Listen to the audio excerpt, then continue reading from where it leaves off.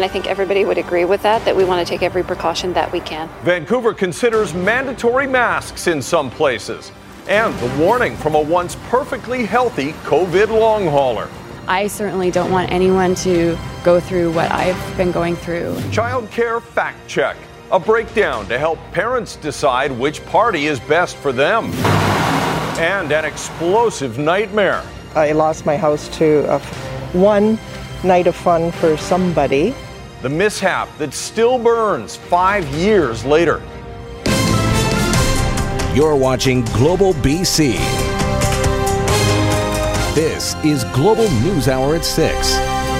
Good evening. Thanks very much for joining us. We'll get to those stories in just a moment, but we want to start with some breaking news. Vancouver has given the green light to a controversial overdose prevention site in Yaletown. With a 7-4 vote this afternoon, City Council approves the new OPS at a city-owned property at Seymour and Helpkin, right across from Emery Barnes Park. Opponents rallied against the site, fearing it would bring more problems to an area already struggling with crime and homelessness. But advocates say a controlled indoor place for drug users will make the neighborhood safer for everyone. More coverage coming up throughout the night. That move comes as new numbers show illicit drug overdoses in BC fell in September. Over the month, 127 British Columbians lost their lives. That's down 15% from August, but still means an average of more than 4 people dying every day, representing a 112% increase from September of last year. The crisis cuts across all walks of life, with the vast majority of those dying men aged 30 to 59. Since the beginning of the year, nearly 1,200 people in BC have died of drug toxicity or an overdose. Now to some more breaking news in Burnaby, where one person has died in an apartment fire. Firefighters were called to the 3-story building in the 200 block of Holdham Avenue around 3:30 today. Crews found heavy flames and smoke pouring from a suite on the first floor.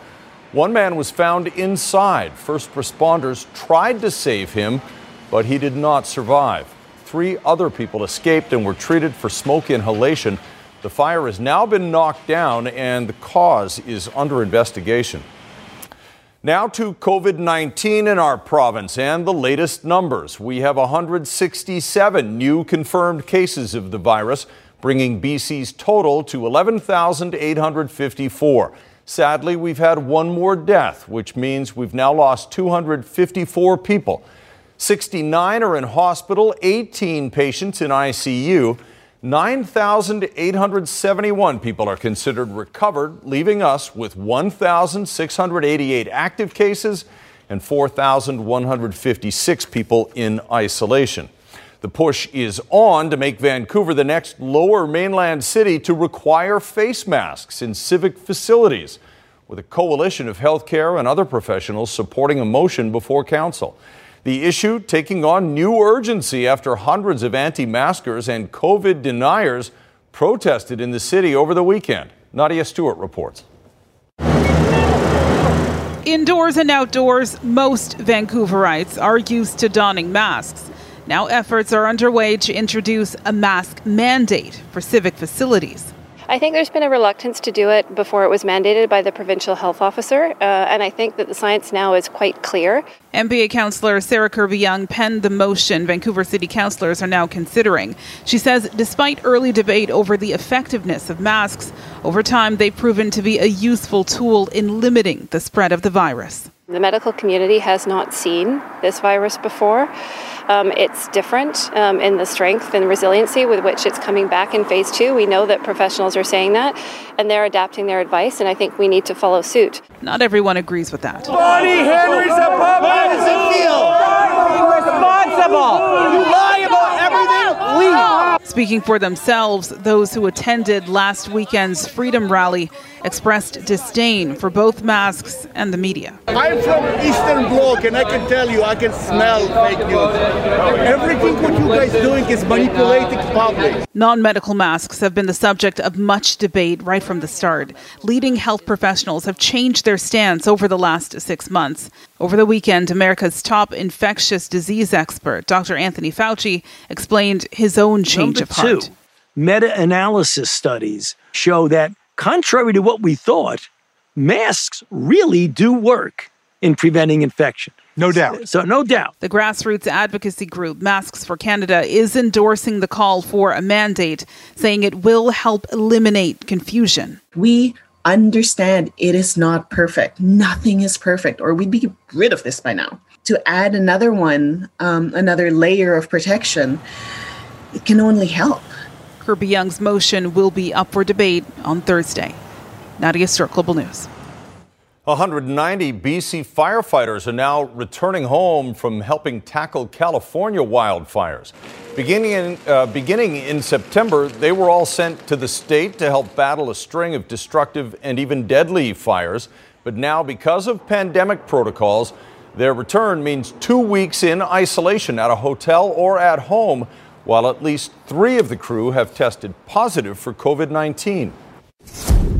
The 3 individuals that tested positive are now in a facility in Richmond. And then the rest of the firefighters that were in Oregon and California, they've all returned back to BC and are quarantining. Some are in Richmond in a facility there that's been deemed for those returning back to Canada to quarantine in. And then some are quarantining in their homes if they're able to. And back in California, nearly 9,000 firefighters from across the United States remain on the lines. There are 21 fires still burning and considered dangerous. Days after the official search was suspended, the parents of a UBC grad student missing in Manning Park are desperate to find their son alive. Ted Chernecki has more on the clues that led to the private search for Jordan Naderer and the key information his loved ones say they still need to help bring him home. The Newfoundland parents of 25-year-old Jordan Naderer are refusing to give up on their missing son. The search in Manning Park was suspended Saturday, but on Sunday night, a hiker found sunglasses and a hat belonging to Jordan. So today, at great personal cost, they hired a helicopter, drone, and tracker to resume a private search. I've got hikers and mountaineers coming in. So this is something that's being financed by our own out of our own finances. We will do anything we can to find our son. They asked Vancouver police for maps to show where search and rescue had already looked. And they said, sure, no problem, we'll send you everything we've got tomorrow morning. Well, that was 4 days ago. Late today, in a statement, VPD said, search and rescue are compiling the hundreds of hours searched onto a map, and that information will be provided to the family once it's compiled. The delay is due to the size and volume of files, and that a tip line remains open.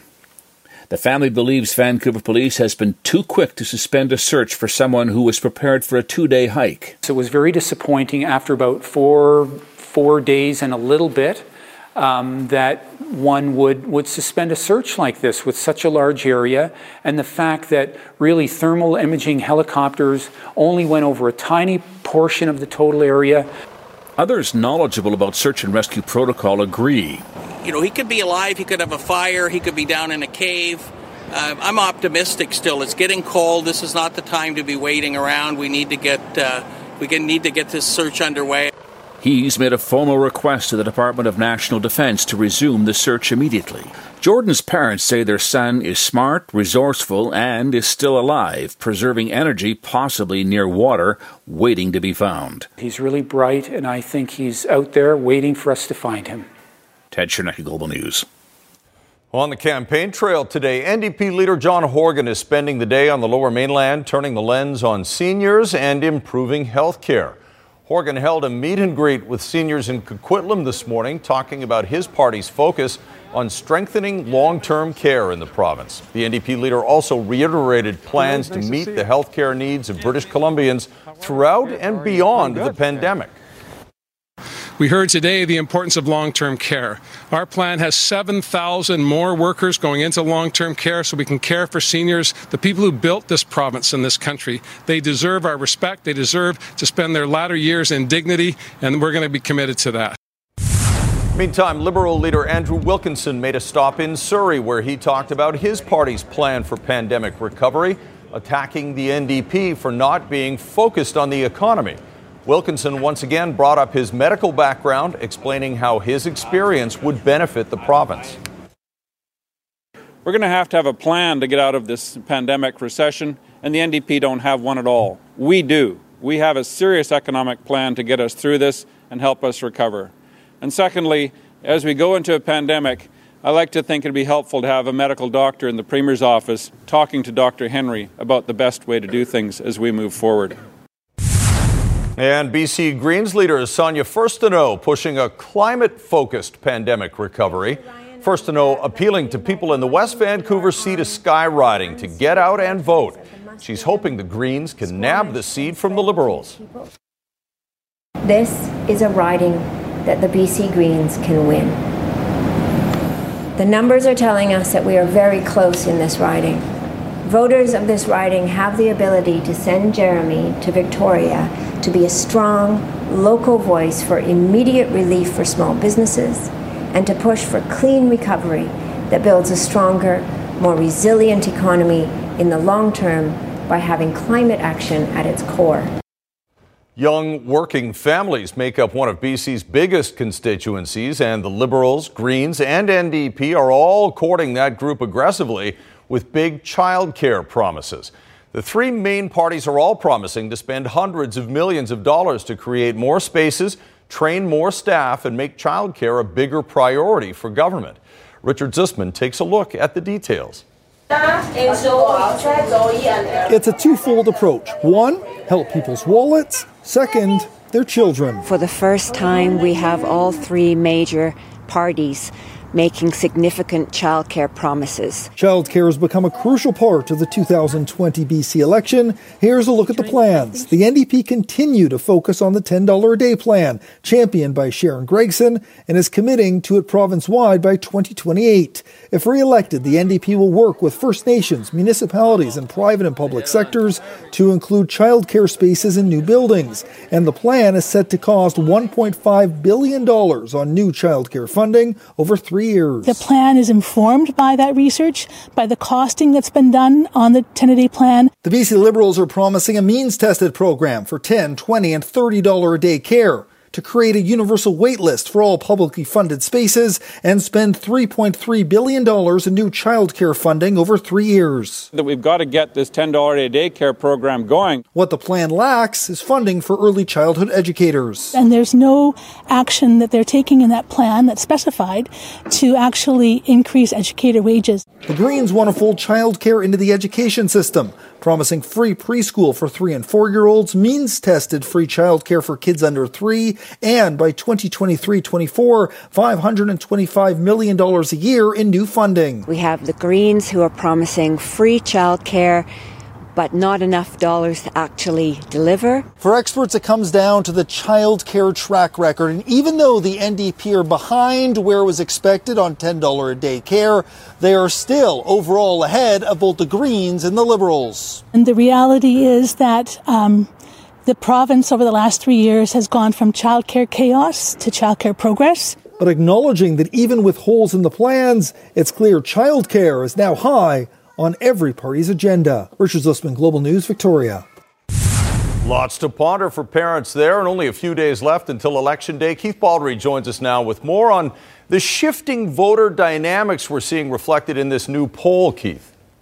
Yeah, Angus Reid now, this is the 12th consecutive poll, I think it's actually 13th consecutive poll, that continues to give the NDP a double-digit lead. Never seen that in an election before, but that lead has narrowed just a bit, but it has narrowed. Here are the numbers in terms of decided vote from Angus Reid's latest research. Again, the NDP well in front at 45% of decided voters. That's actually down 4 points from their last poll a week ago. 35% parked their vote with the BC Liberals, up a modest 2 points, and the BC Greens up a modest 2 points as well. But the next slide, I think, really tells the story. Angus Reid also asking people who have already voted, and hundreds of thousands of people have already voted. And the NDP comes out on top there by a wider margin, 51% to 33% for the BC Liberals and just 14% for the Greens. Why this is very important, if this holds true, most of the people who have voted are in Metro Vancouver or on Vancouver Island, and that's where the NDP is strongest. That's where their ridings are. So that 51-33, very problematic for the BC Liberals if they can't close that gap. We're going to to have more people vote ahead of time than we've ever had in our experience. Advanced voting has another day to go. We're going to have probably 1 million votes already in the bank before people actually go to vote on Saturday. And the way it's tracking right now, it would seem that would favor the NDP more than the BC Liberals. So the gap's narrowing, but not to the point where the Liberals can be considered to be real competition for the NDP on Saturday. All right, thanks for the breakdown, Keith. Keith Baldry in Victoria for us tonight. Playing tag in space, the historic mission to touch and go on an asteroid, and what scientists hope to learn, coming up on the News Hour. And the man in charge at TransLink says it's time to move on. Why Kevin Desmond is leaving just as some big projects get started. That's later. Right now, though, Vancouver's ban on the sale and use of consumer fireworks can't come soon enough for a family that lost their home in 2015. As Sarah McDonald reports, one careless night of Halloween fun sparked a 5-year emotional and financial nightmare. While they're a thrill for some, recreational explosives also pose a public safety risk, something Patricia Mitchell learned firsthand 5 years ago. It was one Roman candle, 1 minute of fun for that person, and they destroyed the house. Her East Vancouver home destroyed in a devastating fire just days before Halloween in 2015. Her brother and a tenant trapped inside and narrowly escaping as flames erupted. The cause? There were people in this roundabout, and they shot off a Roman candle, and it landed on the porch.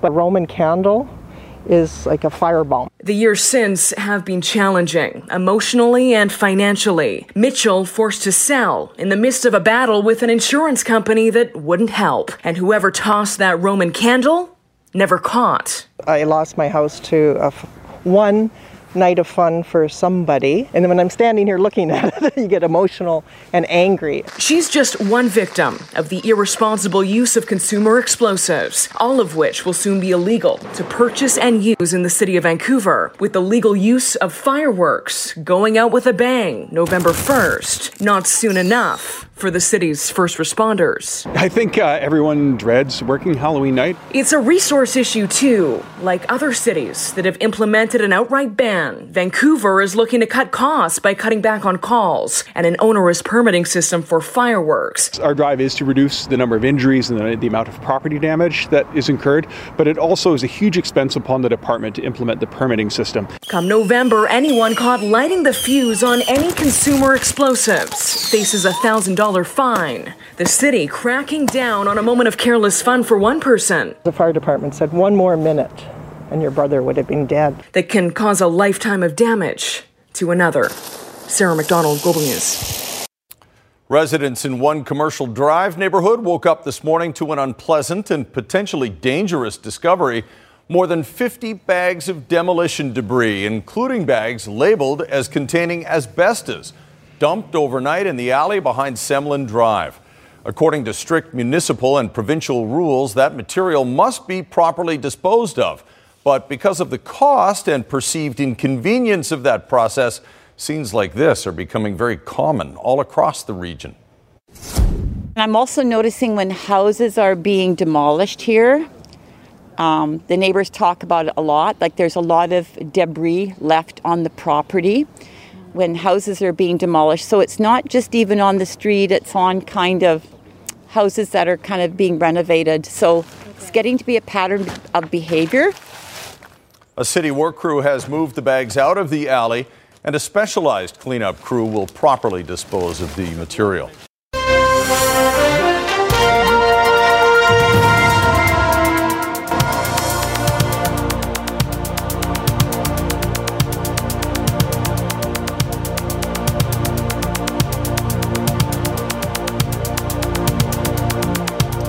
Saw some of those images right off the top of that intro there. There have been many stories that have impacted people in the past 60 years, but none of them more powerful and world-changing than the terrorist attacks of September 11th, 2001. Ted Chernecki now with the most unforgettable story of the decade. The glass just flames exploded out the front of the World Trade Center. Glass flew everywhere. Boom.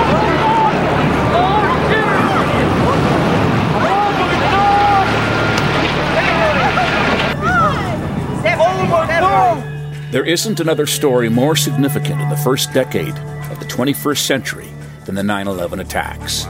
They may have happened in New York and Washington, but the repercussions were worldwide. Commercial air travel would never be the same. Well, I'm stuck up in Canada and the border's closed, they told me. On that day 19 years ago, the U.S. closed all its airspace. Hundreds of inbound international flights suddenly had nowhere to land and not enough fuel to return home. Aircraft suddenly started swarming Canadian airports. At YVR, the taxiways quickly became parking lots for 34 jumbo jets, and no one knew if there was more terrorism in play. I can say that yes, there will be searches of these aircraft. I'm very worried that we could be going into a war. It quickly became clear American airspace could be closed for days. So what to do with an estimated 6,000 unexpected guests? They started loading them onto buses and taking them to Richmond's Thompson Community Center. We are prepared to deal with 400 people. Very quickly, the hotels filled. There was a call for help, and Vancouverites responded. We dropped by to see if we could help. We think we could probably give 3 or 4 people a bed for the night. Us and a neighbor, we've got enough to accommodate all these folks. Later, another outpouring of generosity gushed out of the hearts and pockets of Lower Mainlanders. You might recall on October 11th, a month after the attack, Vancouver firefighters went around Vancouver with boot in hand asking for donations. Well, Vancouverites really donated. Here's the check they presented today. A check in the amount of $600,000. It's been very hard for me to come right back here in Midtown because on September 11th, my battalion responded with 35 firefighters. And none of them came back.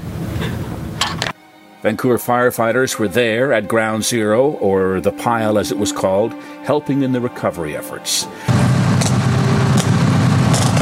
And they were there at any one of the dozen or more memorial services every day for their fallen brothers. A camaraderie not lost on the FDNY. Me and my wife went on a honeymoon up to Vancouver. And I love everybody in this room. God bless the good people in this world. Ted Chernecki, Global News. After more than 5 years at the helm of TransLink, CEO Kevin Desmond is stepping down. Desmond took over the job in 2016, and he gets a lot of credit with helping guide the organization through record-breaking ridership growth and advancing the mayor's 10-year vision, leading to some major improvements in service. He also helped guide TransLink through the initial stages of the pandemic and helped develop safety plans. Desmond says he'll be leaving the organization in February to pursue new career opportunities in the United States. Well, with just days to go before the provincial election, a battleground is shaping up in Vancouver. Seats that have traditionally been Liberal or NDP are now in play and up for grabs. Aaron MacArthur looks at what's shaping up to be an interesting fight. For large swaths of Vancouver, voting patterns are cast in stone. East Van ridings are among the safest of safe NDP seats. The West Side, an entrenched stronghold for the Liberals. But changing demographics have left the middle of the city very much up for grabs. The issues here revolve around one thing. The major issue here continues to be housing, particularly for the younger population. I think there's a lot of people who have been affected because of the pandemic. They want to figure out if they can stay here. There are a few ridings in play, but the focus is on Vancouver False Creek. In 2017, Sam Sullivan won here by just more than 500 votes. He's concentrating his efforts fighting an overdose prevention site in Yaletown. Everybody wants to talk about public safety. That's the only thing they want to talk about. We have a government, NDP government, that has brought in a lot of people with untreated mental illness and addictions and dropped them in the neighborhood. Another riding to watch is Vancouver-Langara. The Liberals won here handily last time, but Tessica Truong thinks the NDP can break through, focusing on issues of affordability. Whether it's seniors that are low income, whether it's young professionals, folks who want to become parents soon, they've had to make very difficult choices about whether to have kids, whether to have kids later, whether they are able to stay in the city that they grew up in and where they work. By and large, most Vancouver ridings will be easily decided. possibly on election night. But for the closest races, results will hinge on which party can mobilize their support. Aaron MacArthur, Global News. Well, often lost in the blizzard of news about the pandemic is the plight of the so-called long haulers, people who continue to suffer from the virus long after many others have recovered. Linda Aylesworth has the story of one Vancouver woman who's still struggling weeks later and talks to one of BC's leading experts about the syndrome.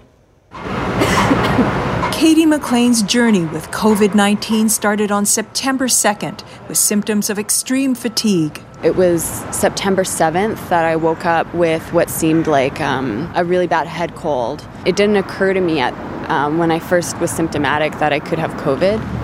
But in spite of wearing a mask and washing her hands, she did. Soon the symptoms evolved. It became like a stomach flu. I got the cough, it got in my chest, rapid heartbeat, feeling really, really fatigued, unable to do anything. Today, 7 weeks later, Katie is no longer infectious, but she's also far from well. This little walk will likely cause a relapse in symptoms. Shortness of breath will come back. My voice will get hoarse again. I'll start coughing, headaches. It's called the long haul syndrome. The cause? Perhaps antibodies generated to fight the virus play a role. And those antibodies themselves can lead to some symptoms in some people. That's one of the explanations for the syndrome. Dr. Chris Carlston was involved in a newly published study that investigated the progress of COVID-19 patients following their release from Vancouver hospitals. At 3 months following that discharge, there were abnormalities in these tests that we were not expecting to the degree we found them. Among their findings, 50% still had shortness of breath, 42% were frail, and 23% continued to cough. Those are the kinds of symptoms that we've heard from other severe viruses in the past, but it remains to be seen if there's something truly unique about COVID-19. That is not to say the virus is not unique. It is absolutely more severe than anything we've been confronted with for a very long time. Who knows when we're going to feel better or be able to go back to work or be able to exercise again, take a walk around the block. I don't know. Linda Aylesworth, Global News. Actor Jeff Bridges has revealed he's been diagnosed with lymphoma. No, I do mind. The dude minds. This will not stand, you know? This aggression will not stand, man. The 70-year-old is best known for playing the dude in The Big Lebowski and for his role in Crazy Heart, where he won an Academy Award. Bridges tweeting that although this is a serious disease, his prognosis is good and that he started treatment. The actor is thanking his well-wishers on social media, promising to keep everyone posted on his recovery. And while he has their attention, he's also encouraging them to get out and vote.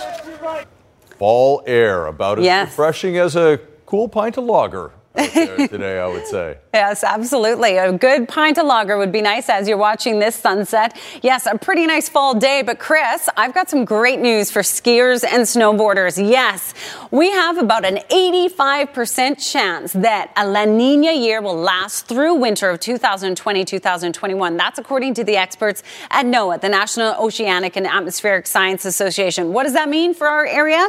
Well, it tends to not mean, like what we get in El Nino years, mild, dry winters. It tends to mean a wet, cooler year. But that doesn't always mean snow at lower elevations. It can, but not always. What is more significant is that we tend to get snow in the mountains. And here's the reason why. This is the general winter La Nina pattern. The jet stream drives in from the southwest, or northwest, I should say, with a high-pressure ridge sitting offshore here. And cooler air masses drop down from the north. And it's the combination of these systems driving along the jet stream combined with that colder air that we get snow in the mountains. And we can lower down, but definitely sharpen your skis, that's for sure. And speaking of snow, we've got snow expected for the mountain passes. 15 centimeters for the Coquihalla, Allison Pass 10. This is overnight tonight and through the morning hours tomorrow.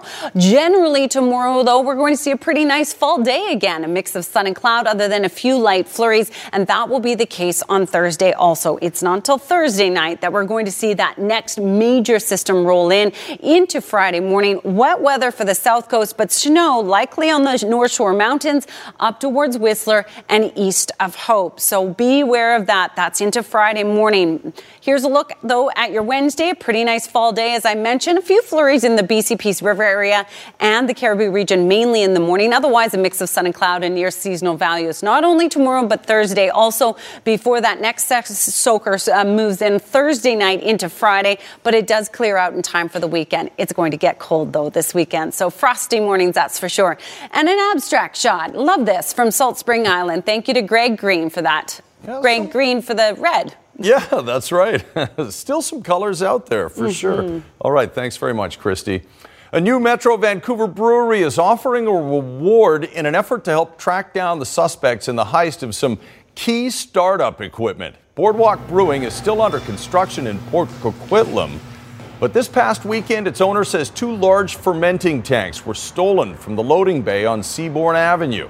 Both tanks are 4 meters tall and 2 meters wide, and they weigh up to 3,000 pounds, or about 1,300 kilograms each. One is stamped NSI on the nameplate. The other is Jiangsu Pretech Machinery. The brewery says the thieves would have needed a crane truck or forklift to move them properly. They'd look exactly like this, yeah. You'd need a flat deck truck, probably like we've used in the past, about a 40-foot long flat deck truck. They'd probably cut it up with plasma cutters and bring it to scrap yards. Or we'd assume they'd be shipped off to another province. They'd be sold out of province. Boardwalk had hoped to start test brews in December and open its tasting room in January, but it needs its tanks back. If returned, the brewery says any reward it offers will come with a large supply of beer. We'll let them know if you've seen them. All right, Squire joins us now, and a new Canuck is kind of an old Canuck. Yeah, you could say that. Remember when Pavel Bure changed his number? That's a hint. Adam Gaudette has a new contract with the Vancouver Canucks, and now he wants new digits. Numbers I wear, I like to wear something that means something. So we've kind of told you what the number is if you know Canuck history. I can tell you it's a Hall of Famers number, but it's not 99 or 66. All right, Squire joins us now with sports, and welcoming Adam Gaudette back into the fold. Yeah, he got his one-year contract yesterday, and we told you yesterday he did get a one-year deal, and he got new numbers on his new contract. He also wants to celebrate that by changing the number that he wears on his uniform. He wants new digits for 2021. And what he wants is a number we saw one of the greatest Canuck players ever briefly wear in the 90s. Sutter centers, Roussel, Gaudette scores! Once Adam Gaudette agreed to a new one-year deal worth $950,000, the other mathematical equation left to be solved involved the digits on his back. In his 3 seasons in Vancouver, he wore one jersey, and that was jersey number 88. But not anymore. I had a conversation with Nate Schmidt and Jordy Ben. I gave up 88 to get 8, and then Benner wanted it, so unfortunately I gave that up as well. And I chose 96 because that was the year I was born with, and that was kind of the only number left that had any personal meaning to me. And the numbers I wear, I like to wear something that means something. But come to find out, 88 plus 8 equals 96, so I guess it all worked out. To McGildy over the line. Bure hits for the net. The pass to him bounces. Baranek hits it. They score. Bure put it in the net. Pavel Bure was the first and only Canuck to wear 96. Pavel sporting it for one season back in 1995. It was a number that was also near and dear to his heart. Pavel originally requested number 96 to honor the day he arrived in North America to play for the Vancouver Canucks on September the 6th, 1991. But then Canucks coach Pat Quinn didn't like the idea of high numbers, so Pavel was given number 10. For Gaudette, it was all about suiting his and his teammates' numerical needs. Schmitty and I, we have the same agent, so my agent texted me and said, "Hey, 8's open, you're going to give 88 to Schmitty." And I said, "All right, I'll take 8. So I talked to Schmitty and I said, "Hey, I'm looking to take 8, so 88's all yours if you want it. I have no problem giving it up because I've always worn 8.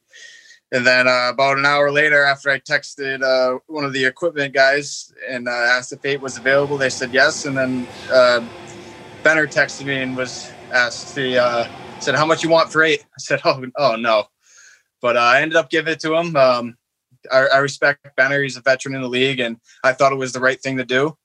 And, it's just a number, and, maybe 96 will bring me some good luck. I think Beeks texted me and said 96 is really fast, so I'll be all right. Okay, we've had the number portion of the show, now the letter portion of the show, or the alphabet portion if you like. The C's are no longer with the J's, they're going to be with the A's. See what I meant?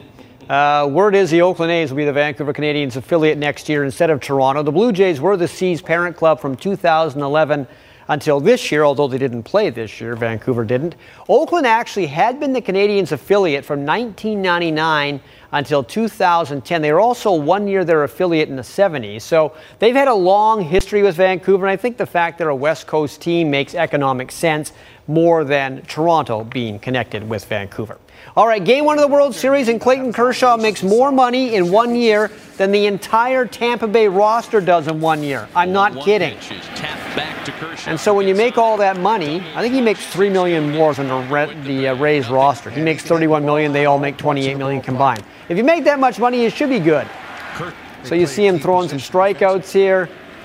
At one point, he had retired 11 straight batters going into the fifth inning. But bottom of the fourth here, and Cody Bellinger, the last time he hit a home run in the playoffs, he dislocated his shoulder celebrating it.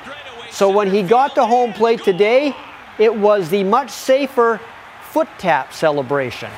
Can't dislocate anything that way. Well, I guess you could on an ankle if you really kicked. Well, it makes perfect sense in 2020 that the Seattle Seahawks are 5-0, unbeaten, despite their defense allowing on average the most yards against per game. And it's not even close. They allow 471 per game in yards. The next worst is Atlanta at 432 per game, and the Falcons are 1-5.